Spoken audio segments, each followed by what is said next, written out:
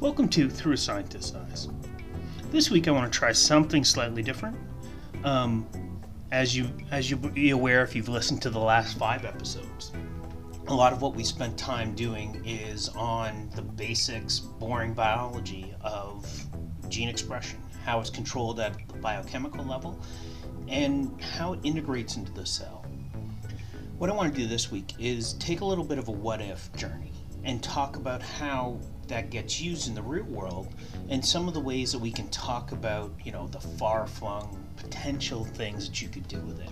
So what I want to do today is go a little sci-fi on you and take a scenario of how would we address going to space? How would you modify cell biology and the gene expression systems to help support living in space and some other changes that you might want to make based off of radiation, differing conditions on differing planets that you just won't be able to account for at the beginning. The gene expression systems and the cell biology have some ability to cope with that, but obviously typically works on a longer scale than what we'd be talking about for most individual lives. So let's get started.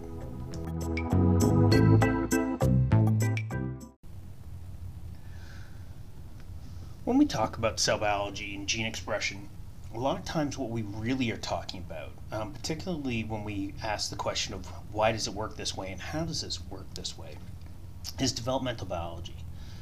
And particularly that part where we have this weird nexus going on where we have developmental biology means that we're trying to progress towards from unpatterned cell to patterned cell. What do I mean by that? I mean, when we start off as embryos, depending whether we're talking about 1 day, 5 days, 5 weeks, you start off as an unpatterned ball of cells. And all these cells have that potential to be any cell in your body.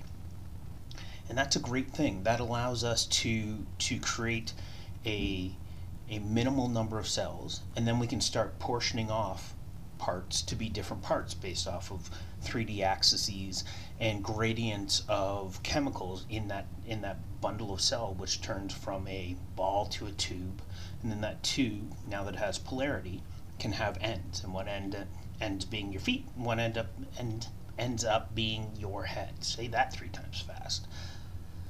What it also means, though, is that because we have this genome which is finite, it has X number of genes, in order to do this, to even get to that version where we go from ball of cells to polarized tube, we have to reuse some of these genes. We only have so many genes, and they get used in different stages of development for different things, but it's the same gene.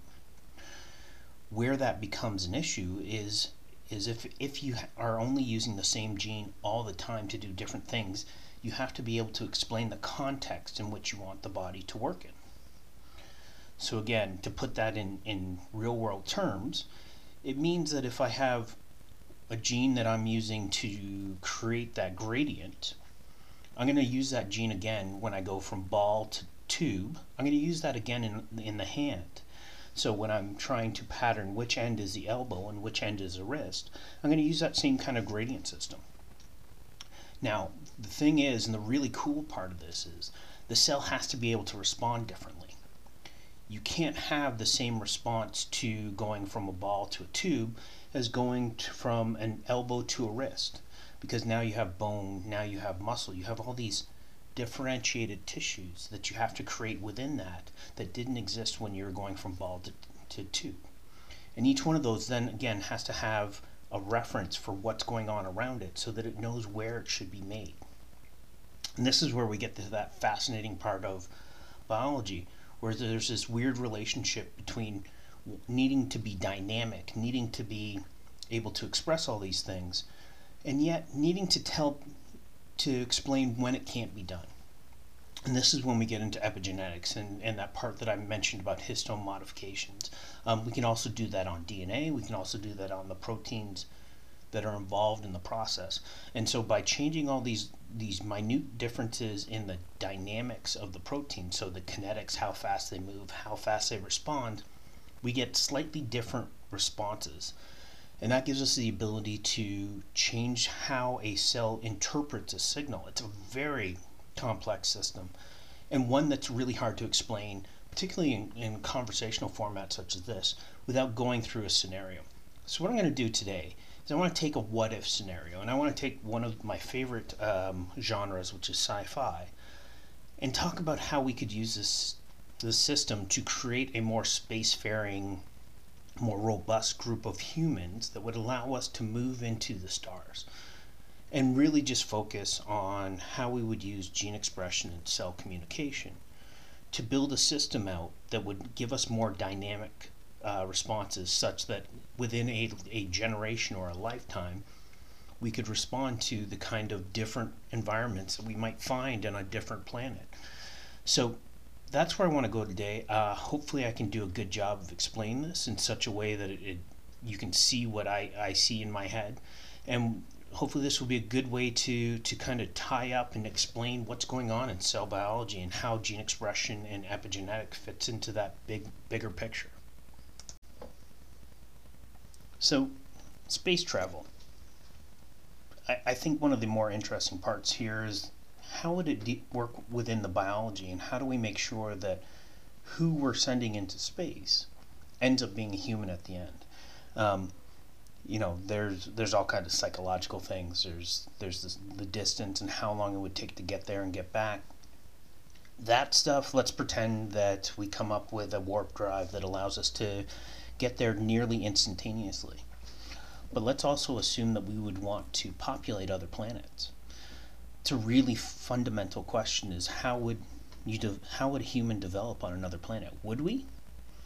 Even though we don't like to talk about it, our biology is a response to our planet. So if you develop on a planet that has higher gravity, different air content, would the end result, even starting off with the same DNA, would it look like us? Would we recognize it as human? It's a really fundamental question, and I think it's one of those sci-fi questions. It's kind of, always at the back of my mind, because psychology and how you think and how you interact with the world is a direct response of your brain to the world around it. So if the world around it is different, are you actually human? I don't want to go any further down that slippery rabbit hole. Let's bring it back, right, to the things that kind of what our physiology is based on. That's our developmental biology, how we developed from ball of cells to tube to the people that we look like now, and that's a result of the gene expression, and again, reusing the same dynamic systems that we have in place in one system, reusing that in another system. And again, to give you the Cribs note version, a lot of the way we do that is by closing certain chapter books. For example, if you're a neuron, the way we reuse some of those genes that might be important in a heart is we just simply close those books off. We use the histone modifications, we use the beads on a string, and we wind that tightly, and we keep that sealed so that you can't accidentally turn that on in response to a signal that in a heart cell would give you that response. In a neuron, it gives you a completely different response. Same communication model, different response, which then leads to a different outcome. So how would that happen in space? Could we reuse that? What if we landed on another planet? How would all this work?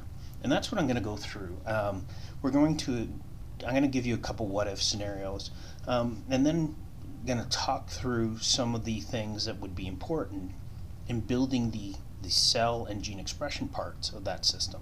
Not going through all the other parts, but really just focusing down on that as a what-if scenario. How would you do it?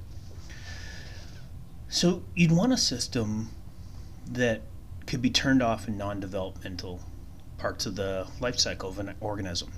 And the cool thing is, so if we think about this, and I've put a little bit of thought into this, you'd want a whole system of creatures. You wouldn't It wouldn't work if it was just humans, right? Because then we potentially couldn't eat the creatures that we needed to for our normal physiology to work. So you'd need farm animals, you'd need grass, vegetables, and you'd want to build in this dynamic piece to all of them so they could have some developmental dynamicism so that you could create the ecosystem. You're essentially creating a live terraforming system. So not just the idea that we make Earth-like conditions wherever we go. We do the reverse. We make humans and ecosystems that are aligned with the planet. It's a lot faster in theory. We've never done it, so you can't say how fast it would be.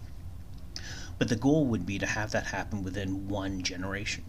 And that by the time you get to the third or fourth generation of every creature, you have more of an optimized for the conditions. Which is kind of the cool part here, is that you're building out a strategy where you have humans that could survive in different planets. Now, where that gets weird is, would they be able to procreate across different planets? And they might not be able to. They might be able to. It depends what parts of the pieces got changed. So that's where you'd want that difference between dynamicism and development, and mainly having that during development for a couple of reasons. One, you wouldn't want an individual responding and changing all their DNA and what genes are expressed simply because of a snowstorm, because of some environmental catastrophe. And while that sounds like it should be a good thing for the system, that dynamic ability to change is actually energetically expensive. So if you're in an environmental catastrophe, you're going to have less food available to you. And so if you have less food available to you and you have a system which is trying to rebuild everything, it's not a good strategy, right? Because you don't have the excess calories to replace all those cells. That's a really energetically expensive process. So you'd want a system that could really only be used during development and then turned off, and then it'll have to wait till the next generation.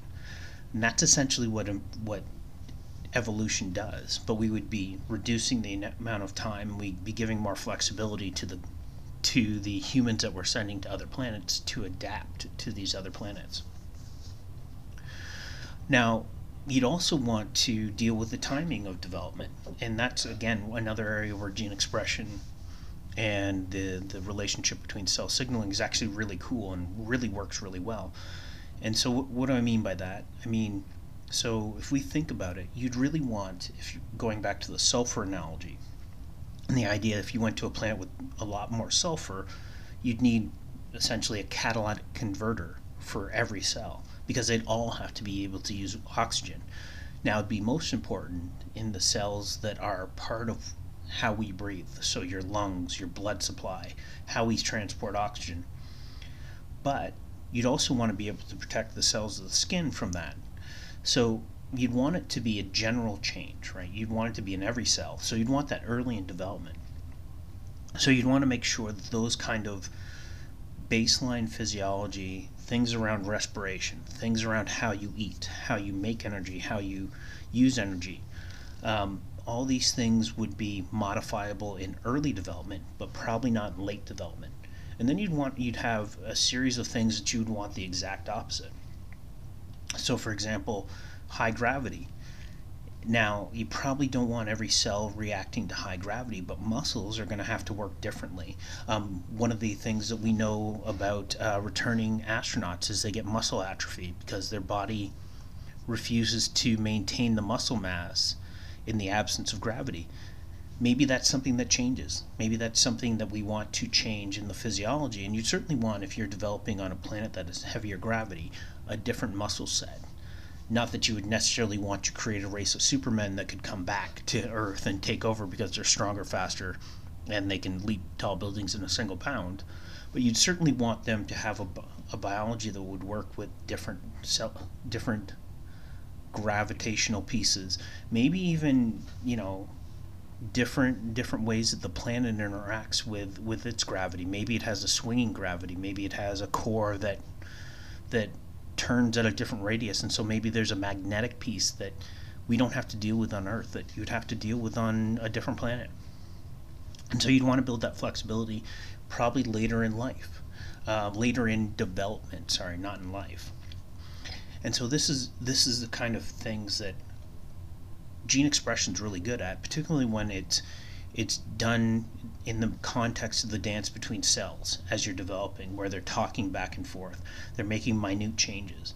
So you'd want to build this into the system so these minute changes could be part of the conversation that cells are having one-to-one and in groups, so that as you're going from ball to tube and you start to get that polarity, we've already set that each cell is going to have this new catalytic converter.